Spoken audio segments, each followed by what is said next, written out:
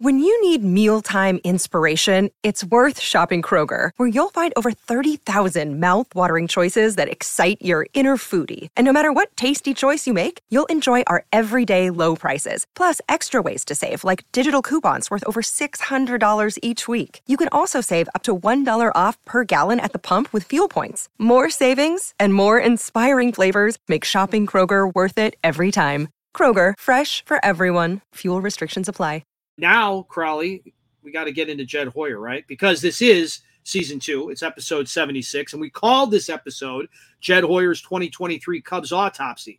So, Crowley, what did Jed have to say in his almost, 57-minute State of the Cub press conference the other day? I think that was on Tuesday. Yes, absolutely. I thought, or Monday now. This week has been bizarre. Yeah, I thought it felt like I want to feel like it's Tuesday, but you may be right. It might have been. Yeah, it was Tuesday. It was Tuesday that he did it. Yeah, because we recorded on Monday and we said we kind of teased it out. Yep. So it was on Tuesday that he met with the beat writers and talked about a lot of things. I thought it was a interesting there. Again, you kind of start to like dig for little nuggets here. And for me, I thought there was a lot of interesting stuff here. When you listen to Jed's intro, you'll hear some stuff here about, kind of what happened in the season. And it, again, mirrors what Tom had to say. So this is Jed. And so what he does is he does his little spiel about how he thinks the season goes, and then he opens it up to media questions. Thanks. I guess I'll start. I feel like the question that I keep reading everywhere is, how do you define the season? And I know you guys have asked our players, Rossi, Tom, is this a success or not? And I guess I'll start by saying no. When I think about our season, I'm really impressed that our guys set goals as high as they did. Sort of externally, we were not expected to be a playoff team, but the internal expectations were that we're going to make the playoffs. And going back to spring training, that was the clear goal. When we were 10 games under in the middle of June, these guys still believed, and it was a pretty amazing thing from my seat to listen to them talk about how good they thought the team was when we were 10 games under. In the middle of July, when we were after the All-Star break, we were 7 games under, and these guys are begging me not to break the team up and begging me not to make trades, which is really impressive.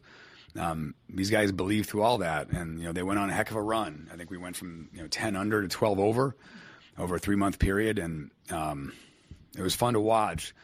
We just didn't finish the race.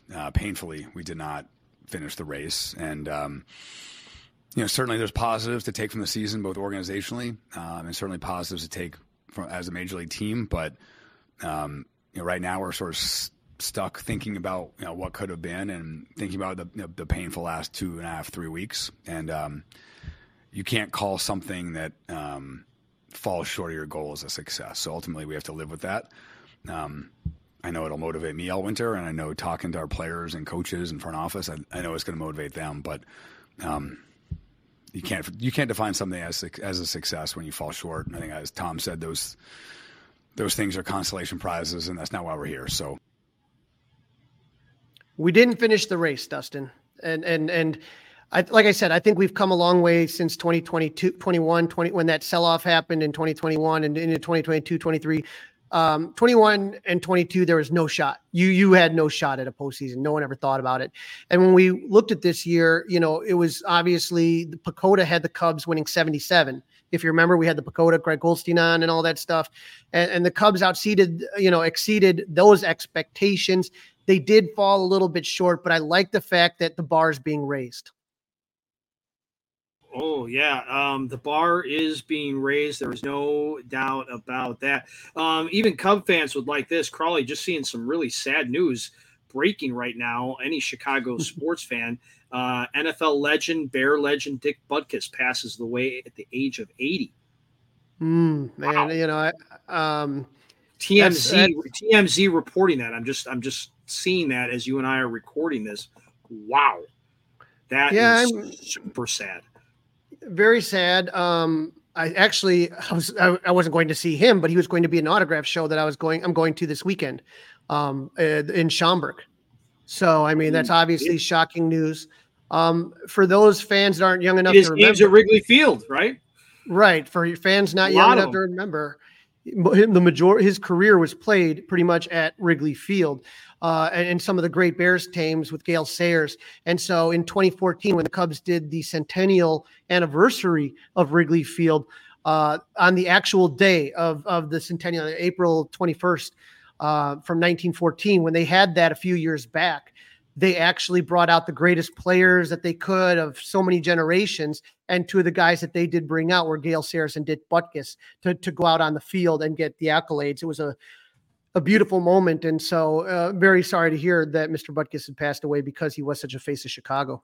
Sorry to interrupt you there, Crowley, but had to react to it. So absolutely. So, it's a loss for the entire city of Chicago. A great guy. And like I said, a guy who played the majority of his games at Wrigley Field. At Wrigley Field. Now, to the Cubs. Yes, little tie-in. And so, they asked Jed what needs to happen to get over the playoff hump. This is what he had to say.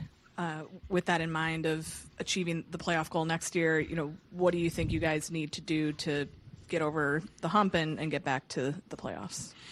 Well, I was hoping to have less of October to do off-season planning, but certainly we'll get right to work and, spend a lot of time now that we're not, in the fight, get a chance to break down exactly the things that we need to improve. We're a really strong team in a lot of ways. We're above average offensive team. I think we're actually top 20% offensive team this year. We had really good run prevention. The shell of a really good team is there. Obviously, we have to make additions and we have to find ways to improve. But I feel really good, given where we were a year ago, the number of pieces we have that are contributing players on a really good team is there, and we just need to supplement that. And we play very, very similar baseball to this year. We just have to find a way to avoid the ups and downs as much and finish the race a lot stronger. So the shell of the team is there. That, again, you're talking about your core. You got that. And now it comes down to the supplemental pieces that you're going to, look to see what your weaknesses are. I think we know. And that's up to Jed to get that done. One of the things that hurt them in their goal to get to that race was the bullpen kind of going through a lot of tough stretch at the end. And obviously, Jed addressed that issue as well. We've talked about how building depth within player development worked for much of the year, wasn't quite enough at the end there. Have you diagnosed kind of why that wasn't enough and what the next steps are to make sure it doesn't happen? Yeah, I mean, for a really long period of the year, our bullpen functioned really well. We were during that long good stretch. I think we were 13-7 in one-run games. Adbert was locking down one-run saves. We had some combination of Fulmer and Leiter and Merriweather pitching the 7th and 8th, and they did it really effectively. And when that formula, so to speak, faltered, when Fulmer got hurt and then Adbert got hurt, Leiter was banged up at the end of the year, really only Merriweather was sort of kind of able to run the whole race without having a lot of days off. That really affected us. And I think, frankly, losing 3 or 4 guys that you're counting on towards the end, I think that's going to affect anybody. But yeah, certainly the lessons learned from the year, when our bullpen was in really good shape, we were very effective. I think we had times during the year that we were unable to hold leads, both kind of in May and then at the end of the season, and that's something we have to address. I think we do have a lot of good arms coming. We have to develop those guys, into good relievers. That transition's not easy, and we do just have to spend the offseason building up that depth because we lost a number of guys that we were counting on, and that's probably normal. Like I said, we have to assume that level of attrition. But the attrition that hurt us the most was ultimately those guys sort of being unable to help us towards the end of the season. We were unable to hold leads, and frankly, we were also unable to get the big hits to stretch leads out. And I think both those things contributed. Now, to me, the thing that he mentioned that was interesting was what we talked about Mark Leiter being banged up at the end of the year. There was no doubt in my head that he was not healthy. He was not 100%. And so when you look at this season, to me, April and May, it took a while to kind of figure out the roles in the bullpen, right? And that cost them some games in April and May. But as Jed said, when you were clicking July, August, in June, late June, July, August, you had a defined bullpen. You had defined roles.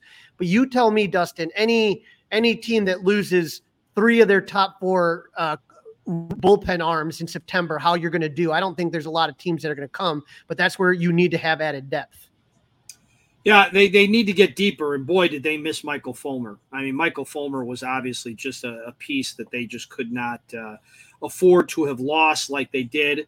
And that's always that is where you really see, your vice president of baseball operations and your general manager and kind of your pitching lab, like how valuable that is putting together that bullpen. That's where you really see when you get the really good talent evaluators out there. Yeah. And so hopefully, like I said, those arms will come up. Again, the big question, Cody Bellinger, and here's how Jed answered it. With that in mind, is Cody Bellinger, re-signing him a priority? And if you don't re-sign him, how important is it to replace that production and then add some production on top of that as well? Yeah. We blew 2 teams out really well this year. And we were, I think 14 games over 500, I think, in games decided by 5 or more runs. That's a really good indication of a really good team. I think that, in 1-run games, I think we were 2 under. I think I'm really proud of our hitting infrastructure and all of our hitters. We ended up with over 800 runs, and I think that's top 20% in baseball, which is certainly not where we were projected going into the season. And I think Cody was a big part of that. He had incredible season, and it felt like during that run that we had, it just felt like it was just 1-2 out single after another. Whenever we needed him, he sort of bailed us out, and that's certainly not lost on us. We sat down with him on Sunday, had a long conversation. We've had really good dialogue throughout the whole year. And he loves Wrigley Field, and he loves the fans, and I think his experience was fantastic, and obviously our experience with him was fantastic. And we'd love to bring him back. We'll have a lot of conversations with him. Obviously, it's a process, and that process does not start now. It's going to play out for a while. But I told him this: it's rare to have a guy come in on a 1-year deal and have that kind of connection with the fans by the middle of the season. It was really special, and he deserves a lot of credit for how hard he plays and the way he played. I think that's what created that. Yes, I do think that the contributions he made will have to be replaced. I think that's obviously, like I said, we'd love to bring him back, but in a world where that's somewhat uncertain, we do have to figure out a way to replace that offensively. So that one to me, Dustin, had a lot of nuggets in there. Is that, yes, Cody was great, and Bruce Levine is going to ask a question later. I'm not going to play that clip, but here's the issue that you have. Is that for Cody Bellinger and Scott Boras right now, you're going to take your sweet time and see what happens. At the same time, when you're talking about that free agent game of musical chairs, if you're waiting for this guy to make a decision, other teams are going to pick up other players. You do have to find a way that if you lose Cody Bellinger, how are you going to make up for that production that he had offensively? Yeah, I mean, he's a huge bat in the lineup. And we can remember, right? Let's look back and talk about when he was out of the lineup for an extended period of time and how much the offense struggled without him in that lineup. And it's going to be really difficult. Now, there are people available. There are guys out there. The other thing, Crowley, is, are the Cubs going to be buyers, or are they going to be traders, or are they going to be somewhere in between when they try to take care of their needs that they have left? That's also something that we're going to have to keep an eye on as we navigate this kind of off season together and with everybody that's subscribing and downloading the Fly the W podcast. But listen, Cody Bellinger had a great year, but Jed and Carter are the ones that are going to have to decide, was it because he was on a 1-year deal, because he was on that prove it, and does he have it in him to do this for 5, 6, 7, 8 years? They don't want to have another Jason Hayward contract on the books. Right. So that's going to be that's the toughest thing, is that everyone says sign him, give it's him all the easy money for you you and want. I, right? It's easy for you and I to say, hey, sign him, give it to him, whatever. But what are the if it doesn't work out, those are the same people that are going to say bench him. Right. And you're so not going to bench him by making we're in $25 season million a 12. year. Right. When we're in season 12 of the Fly the W670 podcast and Cody Bellinger's still around, are we going to like what we're seeing? Now, we heard earlier from Tom about how much he loves Kyle Hendricks, and Jed says all the glowing things about Kyle Hendricks as well. And again, if it's not for Kyle Hendricks, they're not even close to the postseason with the way that pitching the issues they had with the starting rotation. But I thought it was interesting when asked about Marcus Stroman, you didn't see that same kind of, I don't know, feelings as he does obviously after Hendricks. It's not fair because Hendricks has been around, the entire time that Jed Hoyer's been there. But this is essentially what ends up happening, what he said about Marcus Stroman. It said kind of along the lines of the question about Hendricks. How would you rate Marcus Stroman's season, and what are the expectations going forward with him? Yeah, I mean, certainly a tale of two seasons. He was an all-star in the first half. He was exceptionally good, and I think a candidate to start the game at that point. And then, really, kind of post London, I think it probably was. He was kind of really never got back on track. He struggled in July, and then obviously was hurt for August. And I give him a lot of credit for working hard and trying to come back, but he never quite got back to where it was. And so I think that's the only way to look at his season was, he was, really crucial for us in the first half. But then, obviously we certainly could have used him in the second half, but he was injured and unable to help us. And as far as going forward, he and his agent have a decision to make. We'll find out after the World Series what that is. But if he chooses to come back, certainly in the second half of 2022 and the first half of this year were exceptionally good. He's a really good pitcher, and as we've learned, you can never have enough good pitching. I'm going to make a prediction. Nothing truer has ever been said than that. You can never have enough good pitching. Sorry, Carl. I'm going to make a prediction here, Dustin. I predict that if Marcus Stroman has a good year, regardless of what's happening with the Cubs, my feeling is they're going to try to trade him and let one of the young arms come up, whether it's Ben Brown, whether it's Jordan Wicks again, whether it's somebody else, Kate Horton, whatever. I think they're going to trade him, but right now, Marcus I'd be shocked, Stroman, right? You would be shocked if he opted out, right? I mean, I'd be shocked if he opted out. Right. So you're talking $21 million, but they can't do anything until he opts in, which he'll do right after the season ends. But that's just something in their plan. When you talk about $21 million, and then you start looking at what's going to cost to get Cody Bellinger, you could offset some of that cost if Marcus Stroman doesn't opt in. So that'll all be kind of interesting to do. Now, a couple other, again, the David Ross question. This is what Jed had to say on this one here. He spoke highly about how he kept the team together back in June. This was your first 162-game look at him as a manager with a competitive team. Yeah. How do you kind of assess him as an in-game manager? We all know what he can do behind the scenes and, for the group in that way. But what about what you saw from him on the field?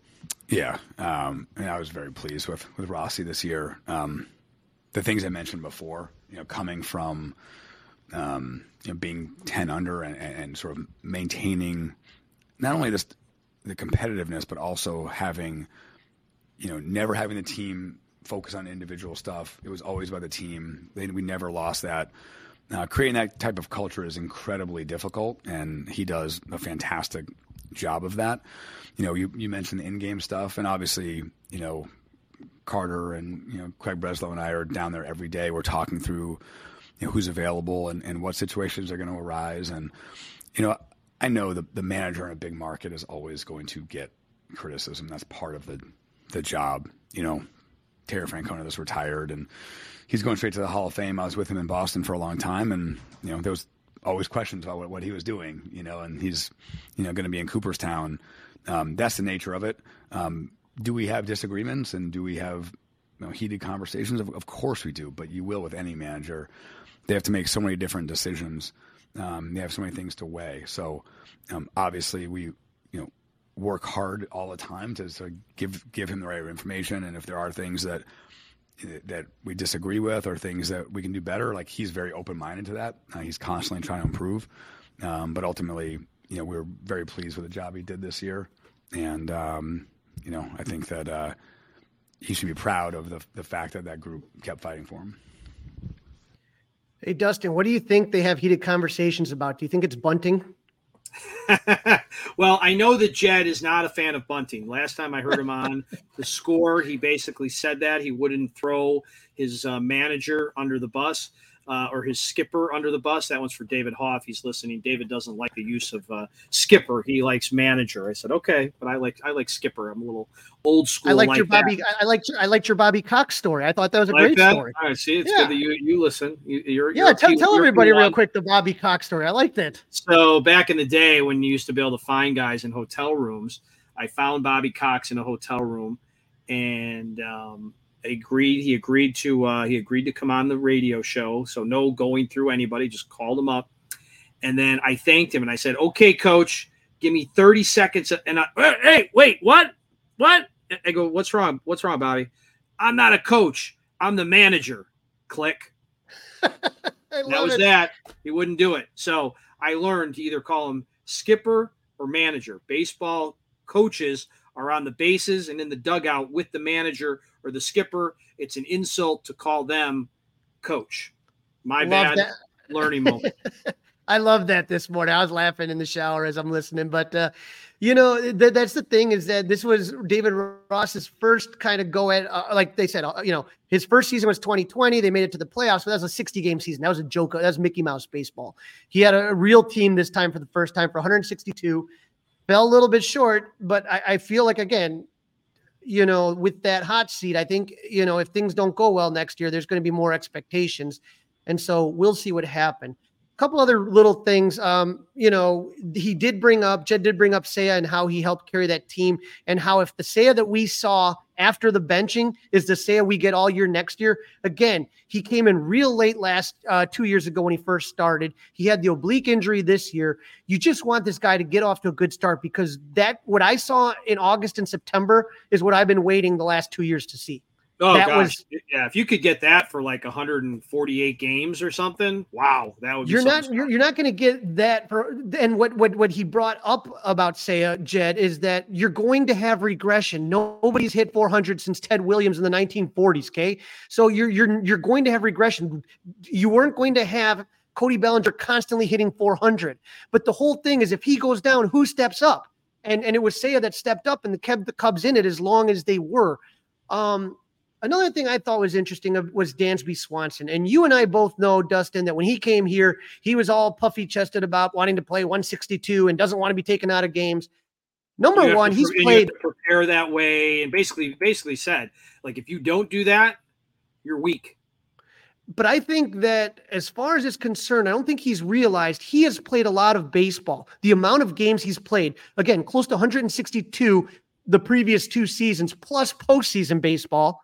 And then you come to Wrigley and you play more day games and you have all those weird day-night games. I'm hoping that we see a lot more better use, that maybe, we have a better bench this year, but there's still, to me, I never understood why you didn't have more times where, when you have those 2 guys in the middle, you have your shortstop replacement right over there in Nico. You could have easily had a couple games where you moved Nico over to short and put Chris Morel at second. Okay. And there were games where you could have given Nico a little rest and put Morel at second.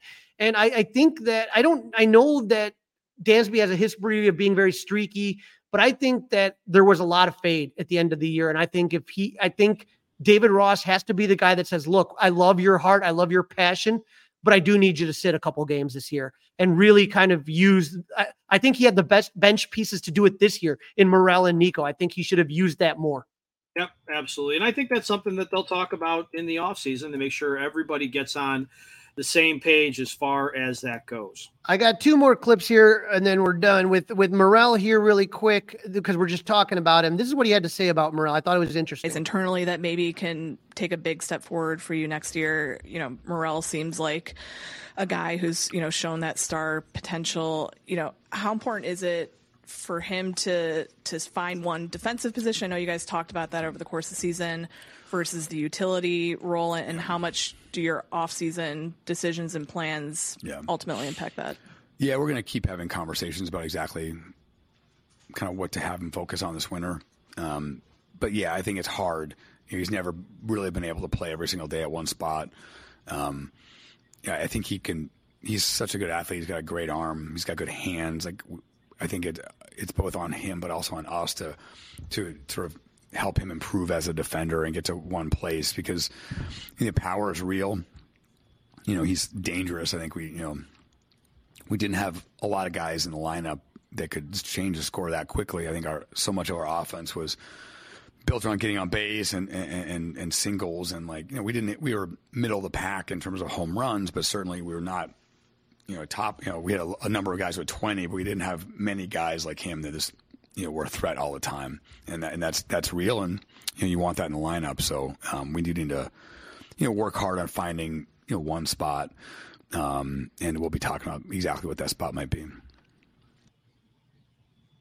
All right. So you hear that. I like the fact that they're talking about Morel and trying to find him a permanent spot. And again, the question is, can he play third base? Well, that's the spot, right? I mean, that seems like the only available spot. He's not going to play short. He's not going to play second. First base doesn't make a lot of sense.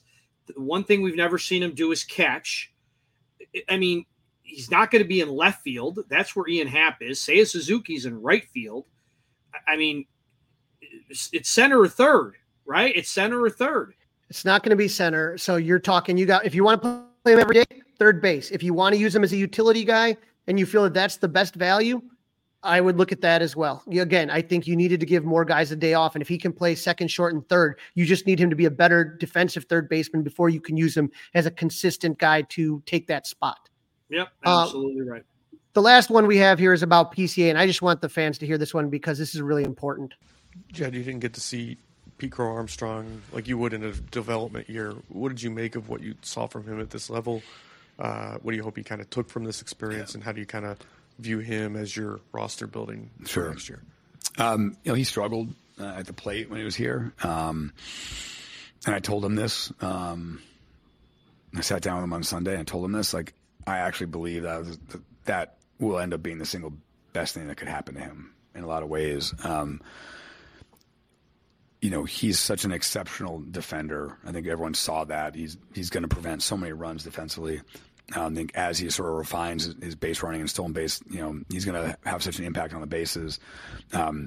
He is a good hitter. I think he's, certainly, we probably realize that he has to make certain changes offensively. And I think realizing that now is really key. I think this is the big leagues. This is the best league there is, and the pitching is a lot better than it is in the minors. And I think seeing that up close and personal and realizing, okay, there's probably adjustments I have to make. And I told him, I said, hey, I watched Anthony Rizzo hit 141 over roughly 150 plate appearances in 2011. And he was a top 10 prospect. He had incredible minor league numbers. He came up to the Padres and, literally at 141, he looked terrible. And we sat him down at the end of the year and just said, like, okay, you saw what it's about. You have to go make real changes. And, thankfully, the Padres traded him to here after we came here because he hit 141. But he showed up in spring training the next year, and he had completely altered his swing. He realized there were certain pitches he couldn't get to, and he needed to make those adjustments, and he made those changes. And I think he hit 285 in the next year in half a season. There's no way he makes. So just on that, again, you did not see what PCA can do. You didn't have a normal developmental year. You threw him in the middle of a wild card chase and you had him come in against really tough pitchers. That kid is going to make the adjustments because he is hungry. I've heard it from every coach at every level. This guy is the real deal. Again, don't forget, Rizzo was awful. That's how the Cubs got him when he came up. You remember Kyle Schwarber getting sent down to the minors? What about Ian Happ? What about Ryan Sandberg going 0 for 35? And those were guys that got to start the year or come in at the middle of the year, not in the last month in a pennant chase. If you want to give up on PCA early, that's your mistake. I'm not going to make that mistake. No, I wouldn't give up on him. No, I would not give up on him, but he's really going to have to spend a lot of time in the cage, right? And that's exactly what he's going to do, and I think the team is going to be stronger for it. All right. Then what? Bat him ninth and have him in day one in center field, right? If it doesn't work out with Bellinger, that would ideally be the case. Play Bellinger at first base. Yeah, I would be 100% fine with that. Okay, me too. Me too. That would be really cool. That is something that that's something that I could. Boy, I think that would be really cool. I really do.